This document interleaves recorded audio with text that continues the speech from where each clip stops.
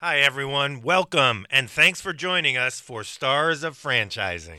Get ready for a roller coaster ride through the world of franchising as we bring you the best stories of inspiration and entrepreneurial grit and turning dreams into franchise realities. That's right, Vinny. From emerging to global brands, we'll chat with the genius minds behind the magic. All brought to you by the Tariq Farid Franchise Institute at Babson College. I'm Ab. And I'm Vini. Now, buckle up for some serious inspiration.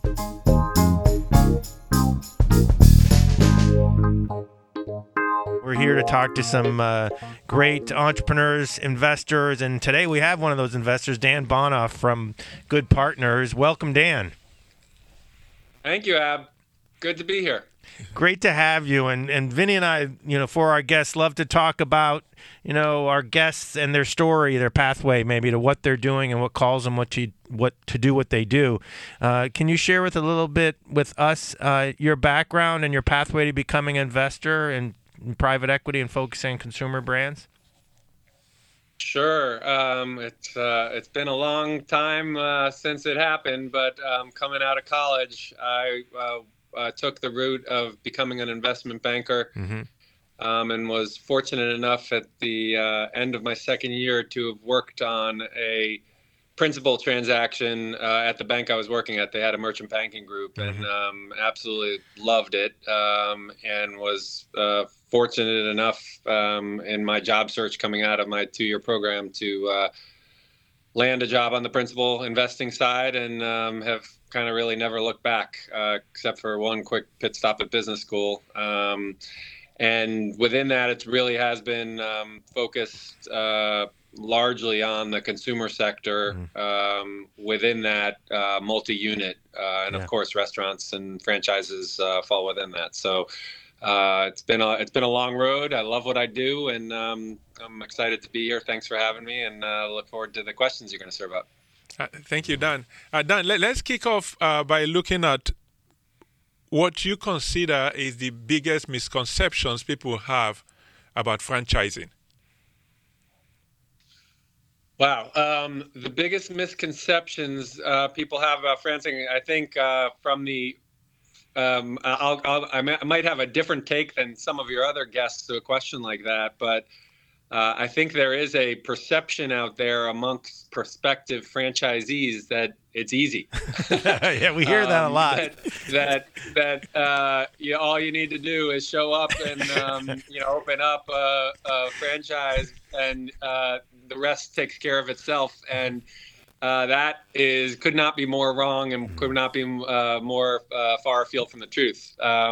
Because just because someone has created a concept and laid out, the metrics and given you guidance about how to operate a business and execute a business plan, that's conservatively, I'll say that's about 20% of the haul. The rest is operating it on a day-to-day, and it's a slog. Wow. That's my perspective. Okay, if I may, just before I turn it over to Ab, some people out there say that, okay, you know what, if you go into franchising, you are not really an entrepreneur because you're taking a playbook, even though it's 20%, and then you just run with it, So you're not an entrepreneur. So why should we even consider you as such, Yeah. So what would you say to that? People will say franchisees and franchisors are not entrepreneurs. Listen, it's a silly take, in my opinion. You're still an entrepreneur. You're still an independent business owner. Whether someone has given you an idea and how much of an idea they've given you, or how much work or how much of a head start they've given you, you're still operating a business by yourself as an independent operator, and you have to deal with the day-to-day slog of being an entrepreneur. I completely disagree with that take. Franchise. I think there is a perception out there that being a franchisee, and I won't take an obvious one like McDonald's, but take a restaurant concept, and hey, I should open up a franchise. It's going to take care of my retirement. I'm just going to sit back and collect coupons. It's just going to spin off money. Or, hey, I'm going to buy myself a job by opening up a franchise. it's hard work. It's hard work, and your salary or your income is dependent upon how well you operate and execute that concept. And if you don't make a profit, you're out of business, and that's the ultimate definition of being an entrepreneur. Wow.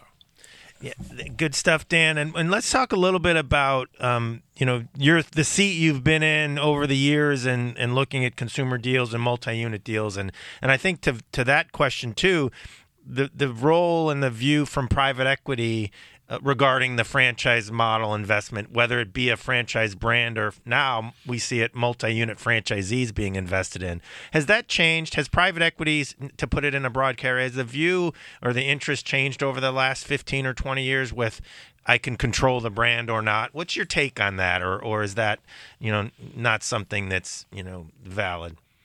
Yeah, it's a great question, and I might give an answer that might be different from a lot of other investors, because the firms that I have worked at, for better or worse, have taken the view that only interested in being a franchisor and opening company-owned stores. And to summarize the general theory behind that, it's if the unit economics are compelling enough for us to be interested in investing in this concept, well, then I've got capital. I can take care of capital. I don't need to share those unit economics with someone else, and get a 5% royalty as opposed to getting, that significant profit potential, which should be many multiples of that 5% royalty. So, that's been our perspective. I would say I certainly can appreciate the appeal of the franchisor, that has a big franchise base model and plan on doing that, because it takes out a lot of risk of the execution of opening, the capital risk of opening new units, and you're putting that down to the day-to-day operator, the entrepreneur, as from the last question. To take that risk, and you're sitting back and really taking on what could be a very predictable and growing income stream, which I know is very appealing to many private equity investors, and certainly to the lenders who've helped finance private equity transactions. Well, see, there's a reason he's one of the most brilliant investors, and I love that answer, Dan, because you're right. It's and a lot of, I think, potential franchisees and investors in brands don't understand that. And I remember as a MBA student here a long time ago at Babson, I asked Bob Rosenberg Jr., son of the founder of Dunkin', why was Dunkin' franchised and not Starbucks? And to your point, Dan, he said if the return on investment and unit economics are so robust, and you have access to capital, like you mentioned, there's really no need, to franchise. So I think that's really, really important to note, that franchise isn't right for all brands. And as an investor, if you do have those returns, it can be very compelling to not be asset light. So that's fascinating. Yeah, I will say, Ab, and thank you for the nice words. I appreciate the kind words, but I will say we have always viewed franchising as a potential complement to the core business, where opportunity arose in a geography far afield from where we currently operate, where it really wouldn't potentially compete with where we wanted to go, or where we wanted to go with our own capital. And someone wanted to, to take an extreme example, wanted to open units in Alaska. Sure, if you want to do that, and we can get a royalty, and you're going to plant a flag for the brand, it could be strategic for us, but certainly not in a contiguous geography that we potentially saw in the cards for us to open, company-owned units. So we do see the merits of a franchise model, but as a ultimate provider of capital, unit economics and the ability to invest $1 and get back 40 or 50 cents or even more as an ROI. That's what makes investing in restaurants compelling and exciting. Well, Dan, if you look back, Dan, the inroads that PE or venture capitalists have been making into franchising. It wasn't something that started maybe before, 50, 60 years ago. Maybe they look at franchising and say, what is this, right?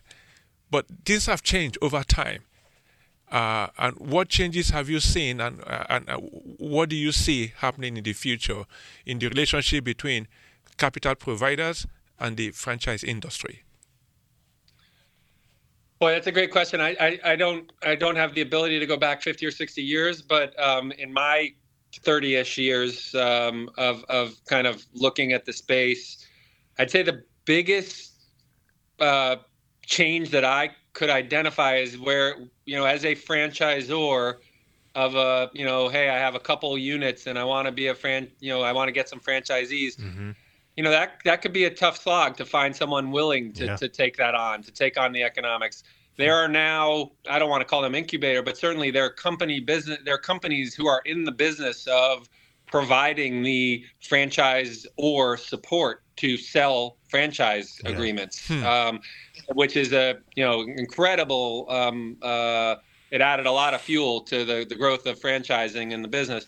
I'd also just say the proliferation of franchising has been a byproduct of the success. I think there are a lot of first generation Americans it's what makes our country great. People came over who did buy themselves a job, bought themselves a franchise, did it well, worked hard, and bought a second one and bought a second, and have all of a sudden it does work out the American dream of hey, I own a 50, 100, even more units. I'm sitting back, I'm retired, and hey, maybe I'll go to another concept. And there are tons of stories like this where really nice big businesses have been built up. And I do think the availability of credit. I do think lenders coming into the space and seeing that these are generally appealing businesses. The concept is known. A lot of times it involves hard assets. The building and sometimes land, so they're easy to lend against. And then they have a pretty predictable earnings stream. Certainly the availability of credit and capital has helped, really expand the franchise base, I would say. Interesting. And that's a great point for entrepreneurs and potential franchisees to realize out there. There's more than one way to get to, establishing a formidable company, and also thinking about what you point out, Dan, the access to capital, and some people may be more willing, banks included, to lend to an established brand, which is good for people to know. Dan, let's switch gears a little bit to scaling, right? Multi-unit expansion, which you've seen a lot of. And can you talk a little bit about, what you've seen successful CEOs and teams do that are trying to get from 5 or 8 units to 20 or 40, or what you look for? Maybe some advice for some of those entrepreneurs and teams that are looking to scale, whether it's franchising or not. But in today's dynamics, let's just take restaurants or other multi-unit concepts. What are your thoughts on that? Great question, and I hope I can provide some insight because ultimately that is the answer. Is you got to look around the corner, see what's coming next. So, particularly in multi-unit, the best way, or flipping the coin, the worst way to get in trouble is to grow faster than your infrastructure can handle. So you have to be planning out your expansion very methodically. Not necessarily a 10 or 15 year plan, but certainly a 1, 2, 3 year plan.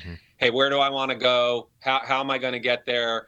You can never plan enough. And I realize that's very, very much easier said than done when you're kind of living the realities of running a business, and, with a lot of employees, taking the time to plan is difficult, but you have to plan because you don't, that's how concepts get in trouble, and that's how multi-unit operators get in trouble, is by not having the plans in place for the growth that you want to accomplish. If you grow and then you try to put the pieces in place, that's a disaster, and we've seen that plenty of times. We've certainly,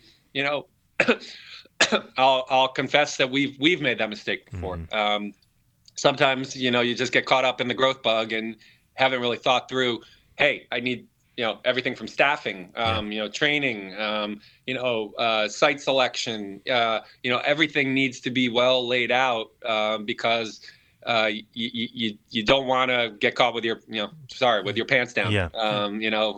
Having grown too fast without having those pieces in place and those plans in place.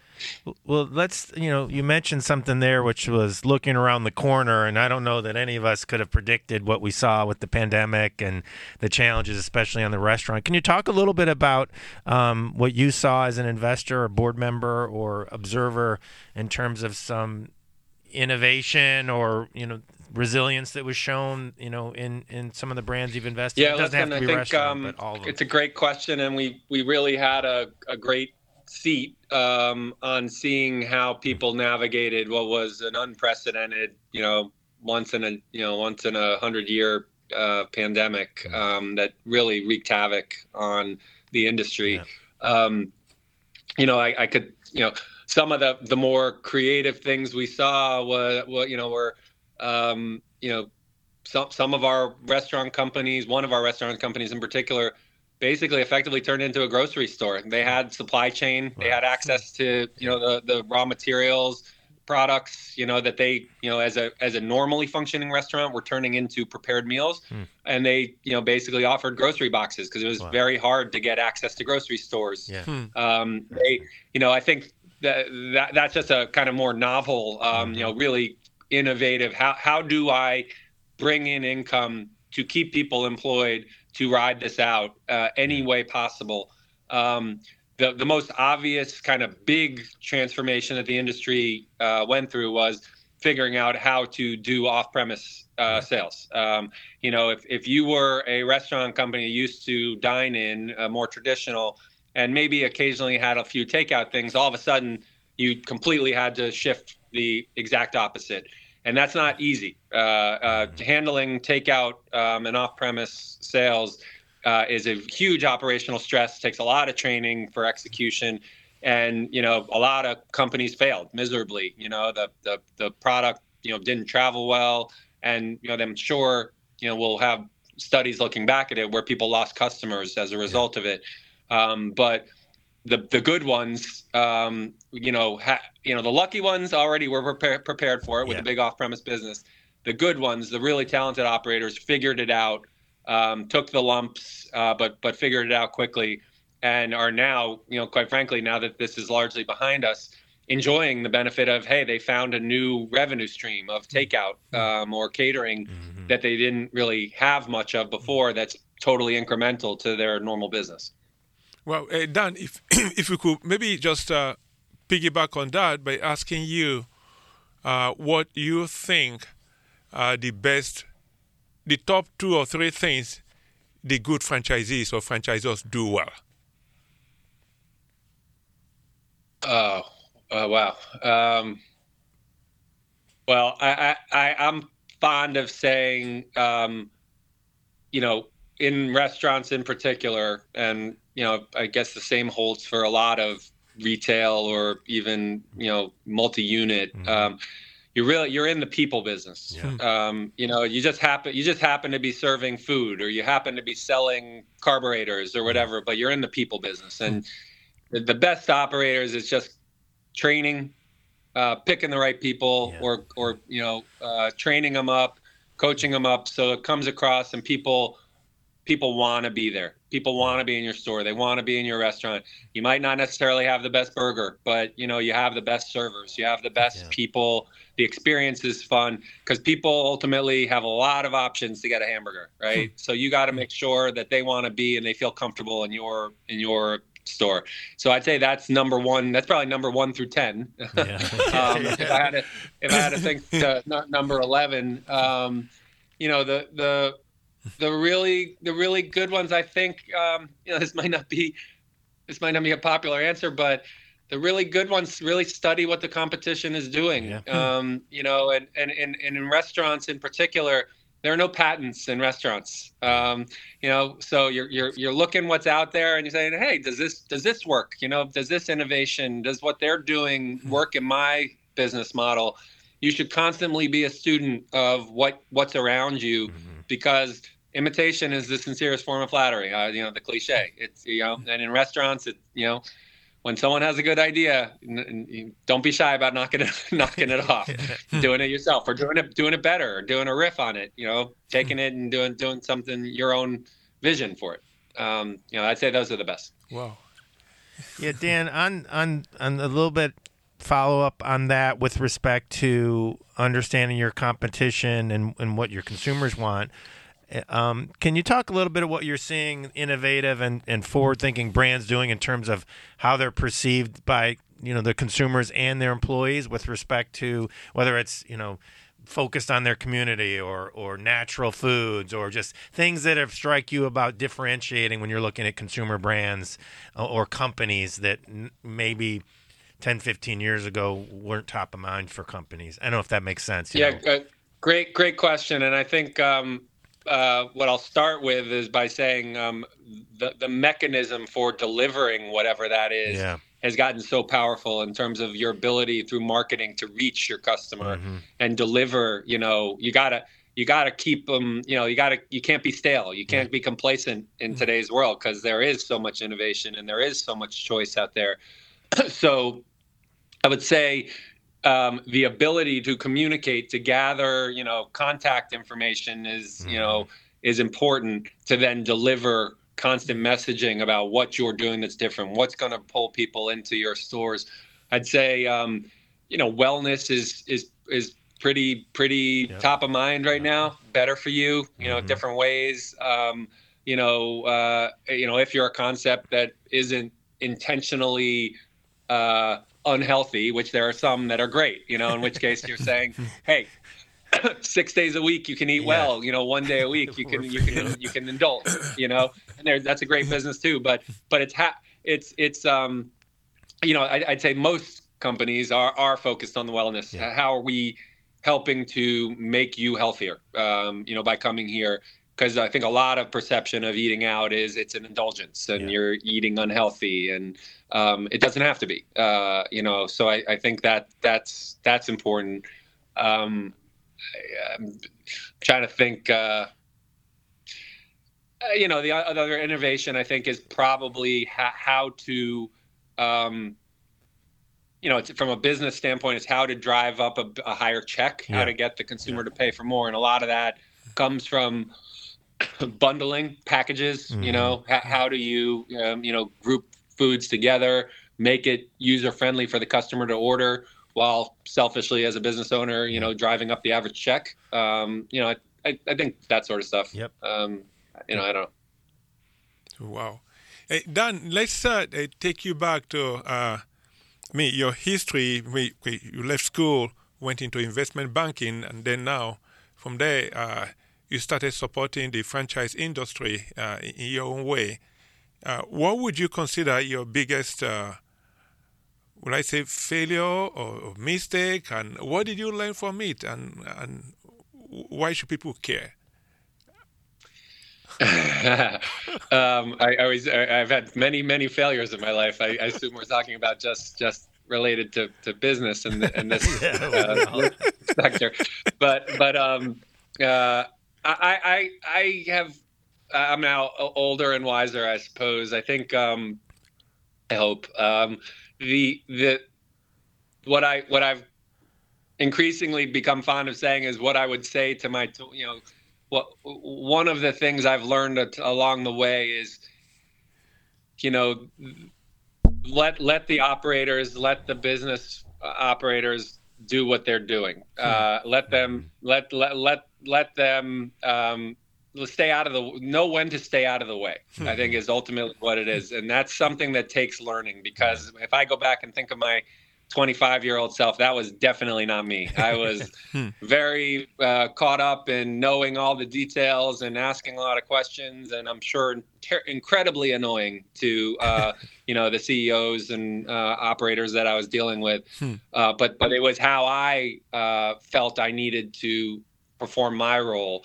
I've learned there's a very happy medium of being there as an investor and a resource to help, whenever needed, making sure they feel comfortable reaching out with any help they might need, while also, sometimes I do need to step in if something's not going right, or ask some questions, and probably my biggest failure was early on getting too much into people's business, and and probably distracting them from what they should have been doing, which is operating their business and hopefully making money. Well, let's take a little bit on that, Dan, and talk about partnerships, because I'm in your business, and you're around CEOs and entrepreneurs and brands and other board members, investors. Maybe talk a little bit, or maybe some advice for entrepreneurs heading into a relationship and partnership with an investor, whether it be private equity or growth capital, and or maybe their lender. What do the best ones do, and what advice would you have for navigating that partnership? And that includes deciding to partner with somebody, and making those choices. What advice would you have, Dan? Yeah, listen, I'll take that in pieces. First of all, the decision to partner, usually is either access to capital, or de-risking. Hey, you've done well. Maybe take some chips off the table, and maybe it's some combination of the two, right? Hey, I want to take this further, but I also want to de-risk a little bit. All of those things fit for being seeking a partner. But listen, it's ultimately it's akin to a shotgun wedding, right? You ultimately are getting married to someone, someone who, depending on what type of transaction you do, whether it's a minority, the governance associated with that, you really have to feel good about this person, and comfortable that, hey, this isn't just going to be my friend and my partner when things are going well, but things inevitably have, bumps in the road. How are they going to behave in that scenario? Because you don't have to worry about when things are good. You have to worry about what could go wrong. Again, looking around the corner. But my only advice: don't rush into anything. Just like you shouldn't rush into marriage. Make sure you really, really feel comfortable, because in many ways this is as important as your partner, right? Your partner in marriage or in a life. This is your partner, and this is like a child. This is something you've grown. You've invested a lot of your time, blood, sweat, and tears in. You don't want to make a rash decision about who you're going to be inviting into your chapel. Wow.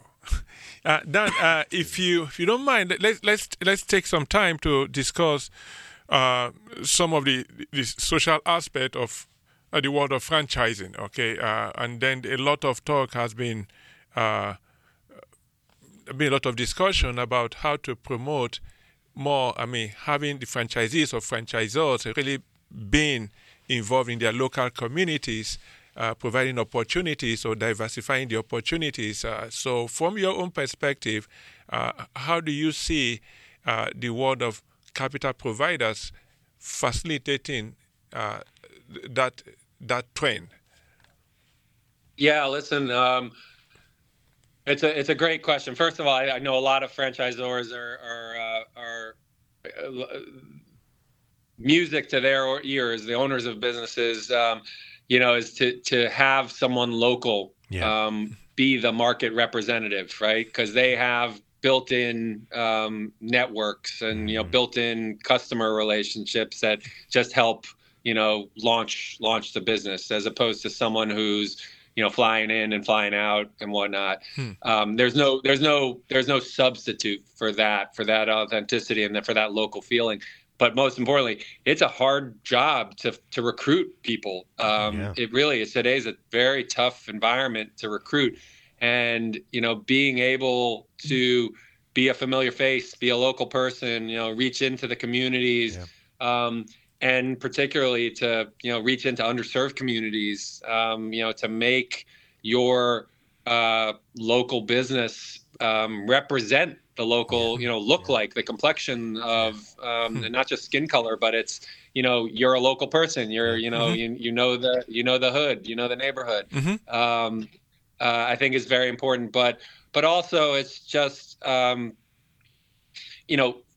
hourly labor, and particularly restaurant, is something where you can take someone who's untrained and just see potential in them, and maybe take them out of a risky, by offering them not just income, but a career track that goes beyond just being a fry, on the fry machine, and learning responsibility. And there is something, to be said for, the franchise world, fostering that. And listen, to expand, you want to follow that playbook, and it is a playbook that's been proven out, not just in underserved communities, but it's everywhere, because these businesses really are a microcosm of our country. Lots of different, all races, creeds, types, whatever, working together in a business environment.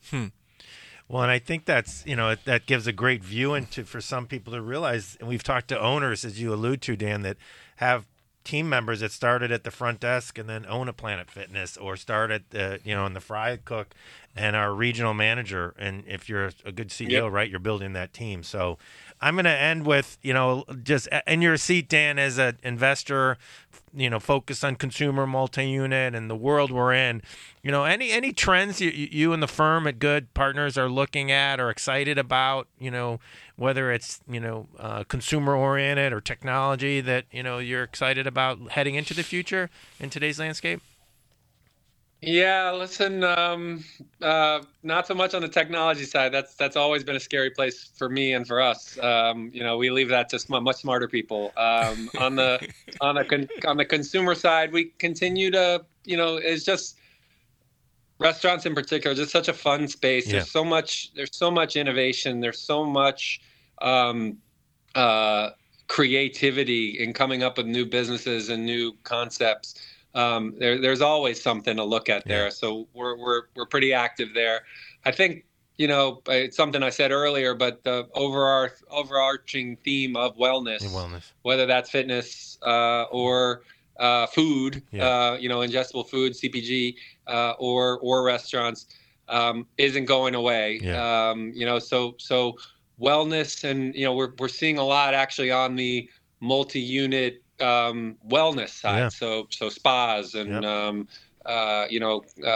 there's lots of exciting stuff going on there that I think is not just a fad, that we'll continue to see a proliferation of. So we're keeping our eyes on all that stuff, and selfishly, it's a bit self-serving, because we all try to stay well and be healthy ourselves, and we get to apply what we're reading or learning or our own daily practice into investing, which always makes it, hopefully makes us smarter in what we're doing. Definitely. Wow, awesome. Dan, if I may ask, this one question I always ask most of our guests: what keeps you awake at night with regards to what you do in the franchise world? It's what keeps me awake at night about what's happening in the world right now, because it filters down into all of our investments as well. I think there's a lot to be nervous about. The consumer, we're in the consumer world. We rely on disposable income, and I think there's some challenges ahead. I personally thought we would have experienced more of them than we have so far. So I don't think we're out of the woods. So I think there's still some a little bit of pain to happen, which is tough to predict when or how hard, but it does feel like some is coming. So that's always going to keep me up at night when I'm thinking about whether to underwrite a new business plan and make an investment. How I'm going to have that filter through my projections and the investment case that I'm thinking about. But this too shall pass. Yeah. All right. Well, we appreciate your time, Dan, and from here at Babson College and the Tariq Farid Franchise Institute, it's a pleasure to have you, and we're grateful for the insights you provide our guests and our students, and we'd love to have you here in person at some point. Thanks very much, guys. I appreciate the invitation. Enjoyed the conversation, and I would love to take you up on that. Can't wait. Appreciate it. Thank you, Dan. Well, thanks for joining us on this episode of Stars of Franchising. Stars of Franchising was produced at Babson College, engineered by Travis Gray. Karen Soa is our guest coordinator, and music by Ralph Taylor. If you like Stars of Franchising, be sure to review us wherever you get your podcasts, and spread the word and share these stories any way you can.